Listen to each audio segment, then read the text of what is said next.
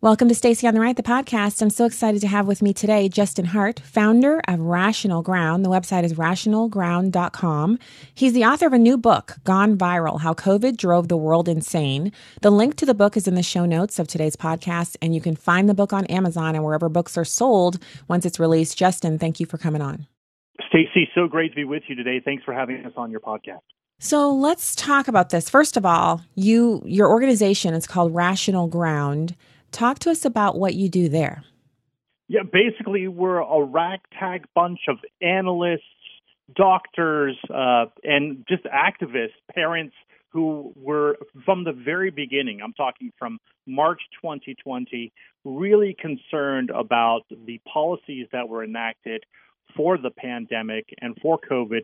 We basically went to the drawing board, went to the chalkboard, started doing the numbers ourselves, and realized how off base our health overlords were when they made the assumptions that they did and when they made the recommendations that they did. So we formed this group, Rational Ground, and it's grown across the country. We sort of dub ourselves Team Reality, where we talk about the actual reality of stuff that's happening on the ground, the flip side of the coin to the lockdowns, especially towards our children and what was happening with the school shutdowns.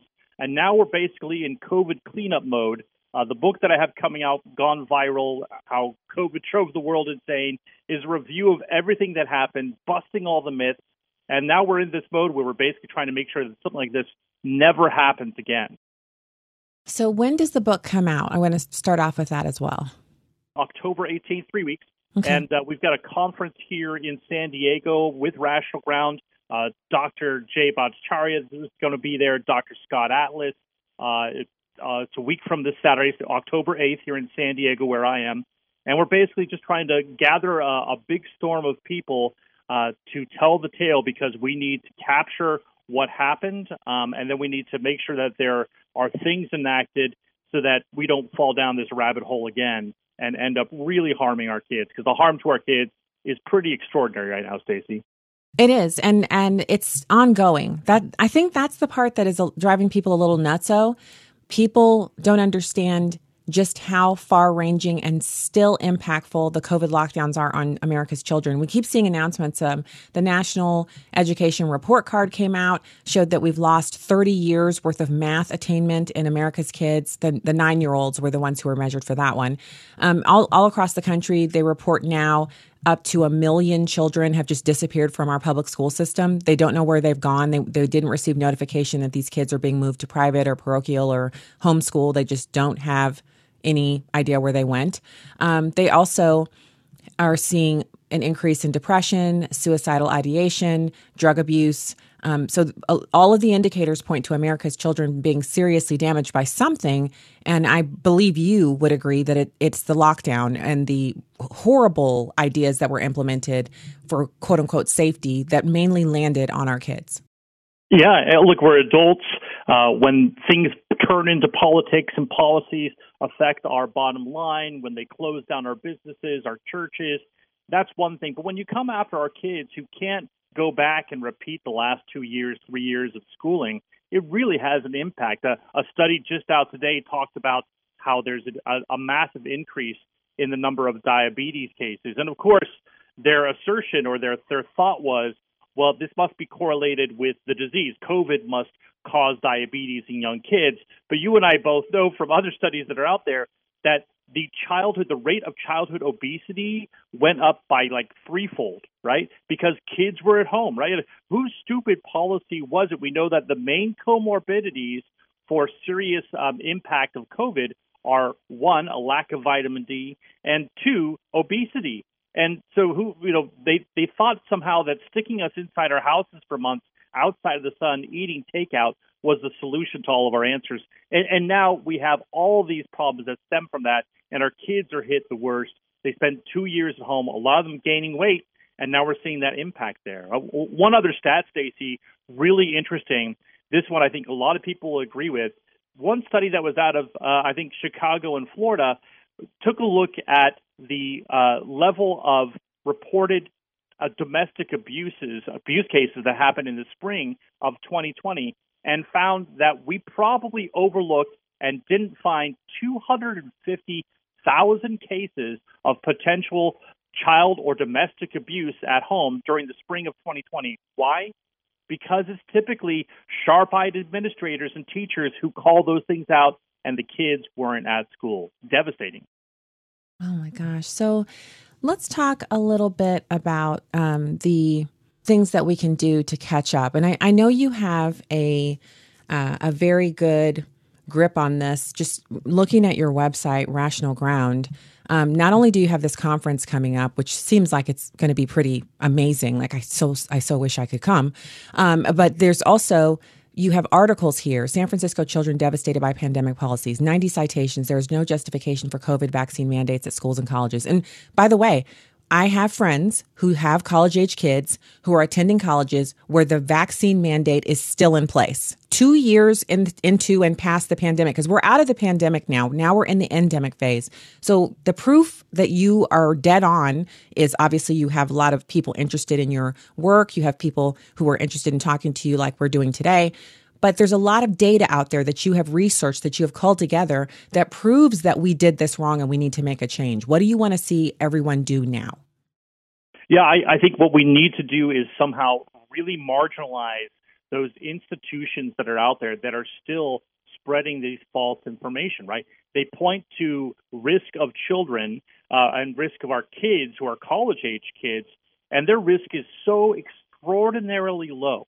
The average age of death, that is the median age of death during the 1918 Spanish flu pandemic, was 29 years old. Now, if we had that same impact with COVID, I would probably be scared. I have a daughter in college as well. I'd be scared for her. But in truth, the average age of death for COVID is 80 years old. 80% of all the deaths over the age of 65. And if you compare an 80-year-old to, let's say, a 20-year-old, the 20-year-old's risk of death is literally 10,000 times lower than the 80-year-olds. You can count in some counties that, on one hand, the number of people who have died in their 20s from COVID. It just is not a disease that impacts them, but they have been the most stringent about this. And I think part of it is there's this sort of virtue signaling culture that goes on. I know, when my own daughter went to college, went back this last semester, she's in her sophomore year. And at first, she was like, I'm going to keep my mask on because they said it was what I should do. She's just nervous, right? She doesn't want to be sort of canceled from her friends. And when she went into their first building and no one was wearing a mask, she took her mask off, hasn't worn it since. And so a lot of these kids, the best interpretation I have of it, have been brainwashed in thinking that the risks of going against the grain are far greater than actually thinking, for themselves and everything else and just going with the flow.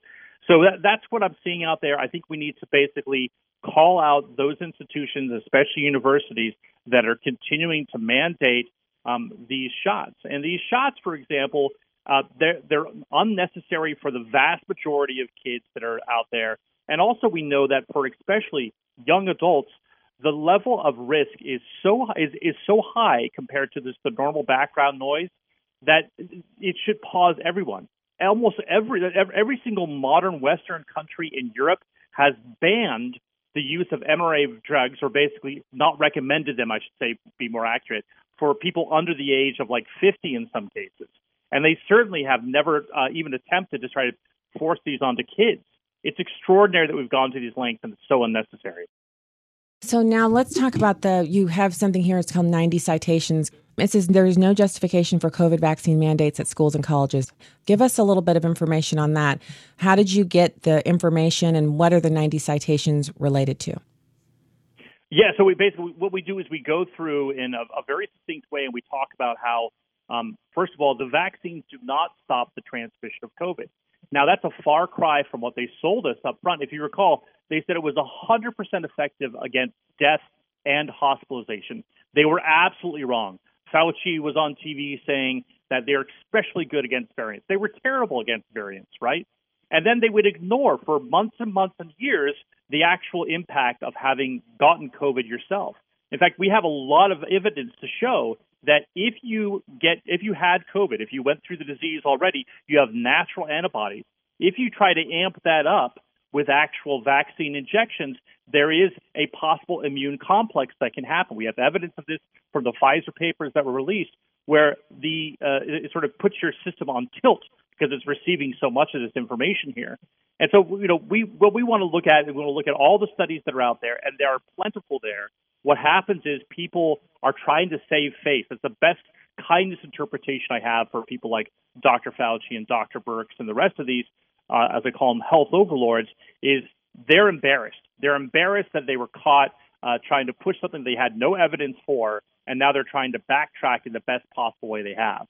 Just yesterday, for example, we came out and there was a study that showed that traces of the mRNA vaccine or elements and traces of it were found in women's breast milk. Now, we don't know what the impact of that is. mRNA vaccines have only been studied and onto humans since 2015. These are not long-standing technology that we have decades of research for. And so we don't know what the impact is for kids that are breastfeeding from their mom and having these trace elements, perhaps light lipid nanoparticles, as we say, that are being transferred there. We just don't know. And yet, even just a couple months ago, Dr. Walensky was pushing that pregnant women and women who had just given birth should absolutely get vaccinated. We had no evidence whatsoever that that was a safe issue there, and we really should have paused and looked at that. But they couldn't help themselves because they had gone so far down the rabbit hole. So let's not be kind, because I think kindness is reserved for people who have not gone out of their way to lie to you or to ruin your life. We are seeing a backpedaling because people who were enjoying the rush of power and the endorphins literally being released over their entire bodies, the feeling that they could tell people, like, for instance, Dr. Fauci, he could literally say, do not wear masks, and everyone would not wear a mask. And then he would say, we need to wear masks, and everyone would rush out and there would be no more masks left. And so he could literally watch people move in response to what he would say on television. And he enjoyed that feeling. And so he would flip-flop. He would sometimes in the morning say one thing and in the afternoon say another thing. And he continued on with that until the election started to show that polling leading up to the election showed that people were very, very upset. People had made decisions and cut people out of their lives and ended family relationships based on things Dr. Fauci had said. And instead of him coming out and apologizing and saying, it was a fluid situation and we knew some things and we didn't know others, and I was trying to prevent shortages while still protecting Americans, he just doubled down because, Democrats never admit they're wrong. And then he went further than that. He actually now is saying, well, some of the draconian measures that harmed kids, they were unavoidable. We had to do those things. So rather than give him the benefit of the doubt or be kind, we should just acknowledge that he hurt people and he's not sorry about it. Yeah. So, Stacey, look, I think you're right. We need to reserve kindness to those that are well-intentioned. Dr. Fauci was not well-intentioned. And I think what we're seeing is that when it comes to these people that are just come lately and joining our side, at the very least, what we need to make sure is that these people never have a say in public policy again. We have people, for example, that are very accredited, seem to be very respected doctors, some of them on the opposite side of the aisle. There's one doctor in particular, she was part of Planned Parenthood, and it blows my mind. But she was articulate. Her name is Leana Wen, and she was on CNN every single day trying to push stuff down our throats. But now she's come full circle, and she said, look, these masks are terrible. We never should have used them. It's impacting my kids. And I say, I welcome you to Team Reality, but I want to make sure you never have influence on public policy again. And that's really what we need to ensure. But Dr. Fauci is a total beast altogether. Dr. Fauci and the retired Dr. Collins, who was basically his boss, the head of the NIH, they were the ones in charge of actually giving grant money to studies across the country. Now, that's a big conflict of interest when you're setting government policy in one direction and choosing who gets the money. What are the chances of a study getting approved that might nix the actual efficacy of masks when they're setting policy that's so mask heavy? We need to make sure that those ties are separated, that sort of conflict of interest never happens again.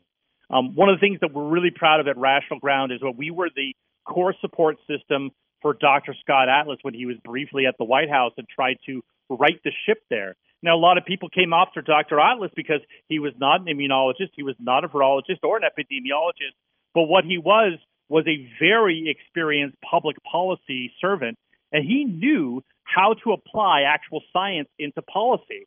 And so he would call out, for example, one of the big frightening things that we're going to see in the next little bit is that in the spring of 2020, we demonstrated that 50% of actual cancers were not diagnosed.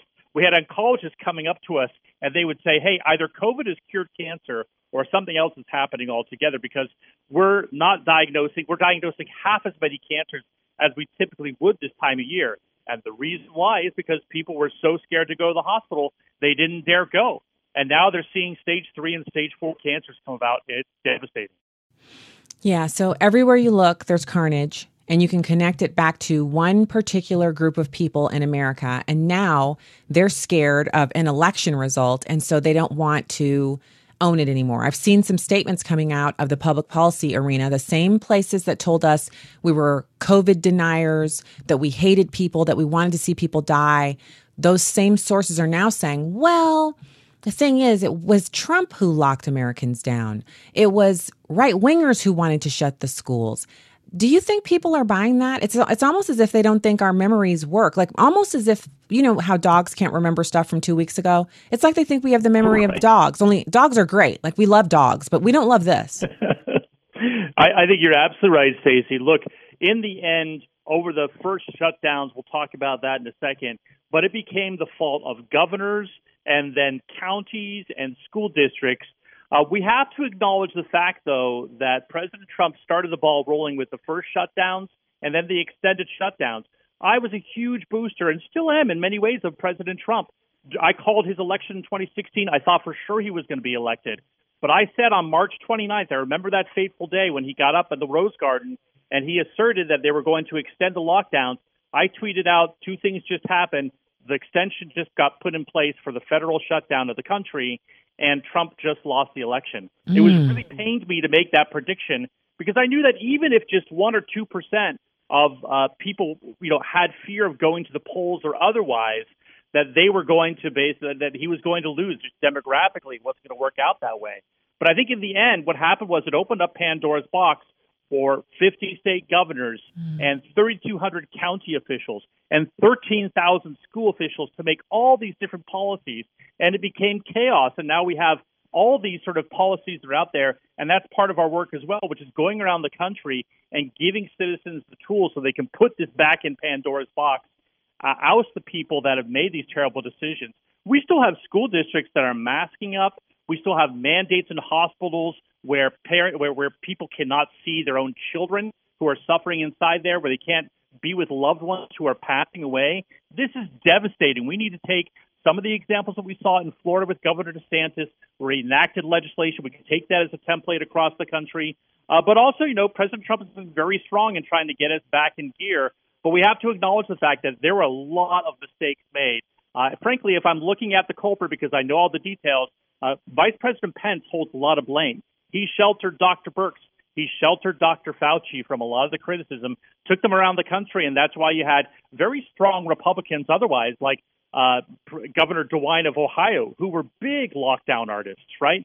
And that you saw that again and again. There were very few people who were willing to stand their ground and defend our rights. And that's part of what we want to instill going forward, which is telling people you have the right to defend these God-given rights. Your right to the pursuit of happiness is there, and we need to defend it. No one should ever take away your license to operate your business or your fact to educate your kids, or especially to go to church on Sunday. I know my own kids who were graduating high school, I have 2 of them, who really suffered from the community of loss that they had because they couldn't get that sort of body of Christ measure in their lives, and it's impacted them to this day.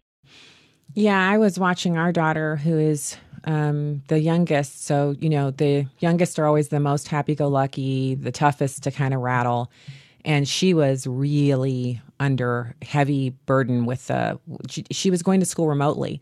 And we literally live adjacent to her school. So it was, I think that made it worse. I think if we lived further away, it wouldn't have felt quite so terrible. But some of her friends were in families that were very concerned about, everybody being killed by COVID. And so they wouldn't get together outside.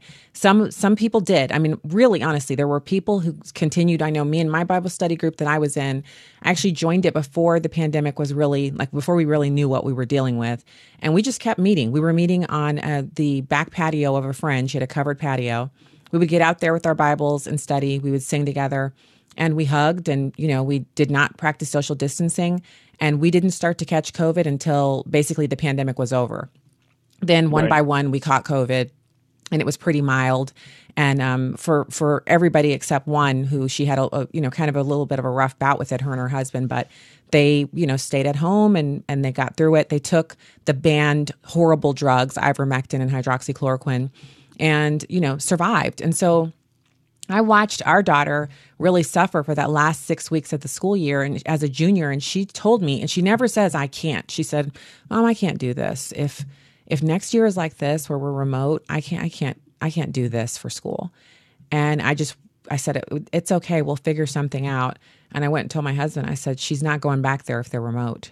And he just looked at me, because I usually will say, what do you think we should do about this? Or, I rarely come in and make a blanket announcement.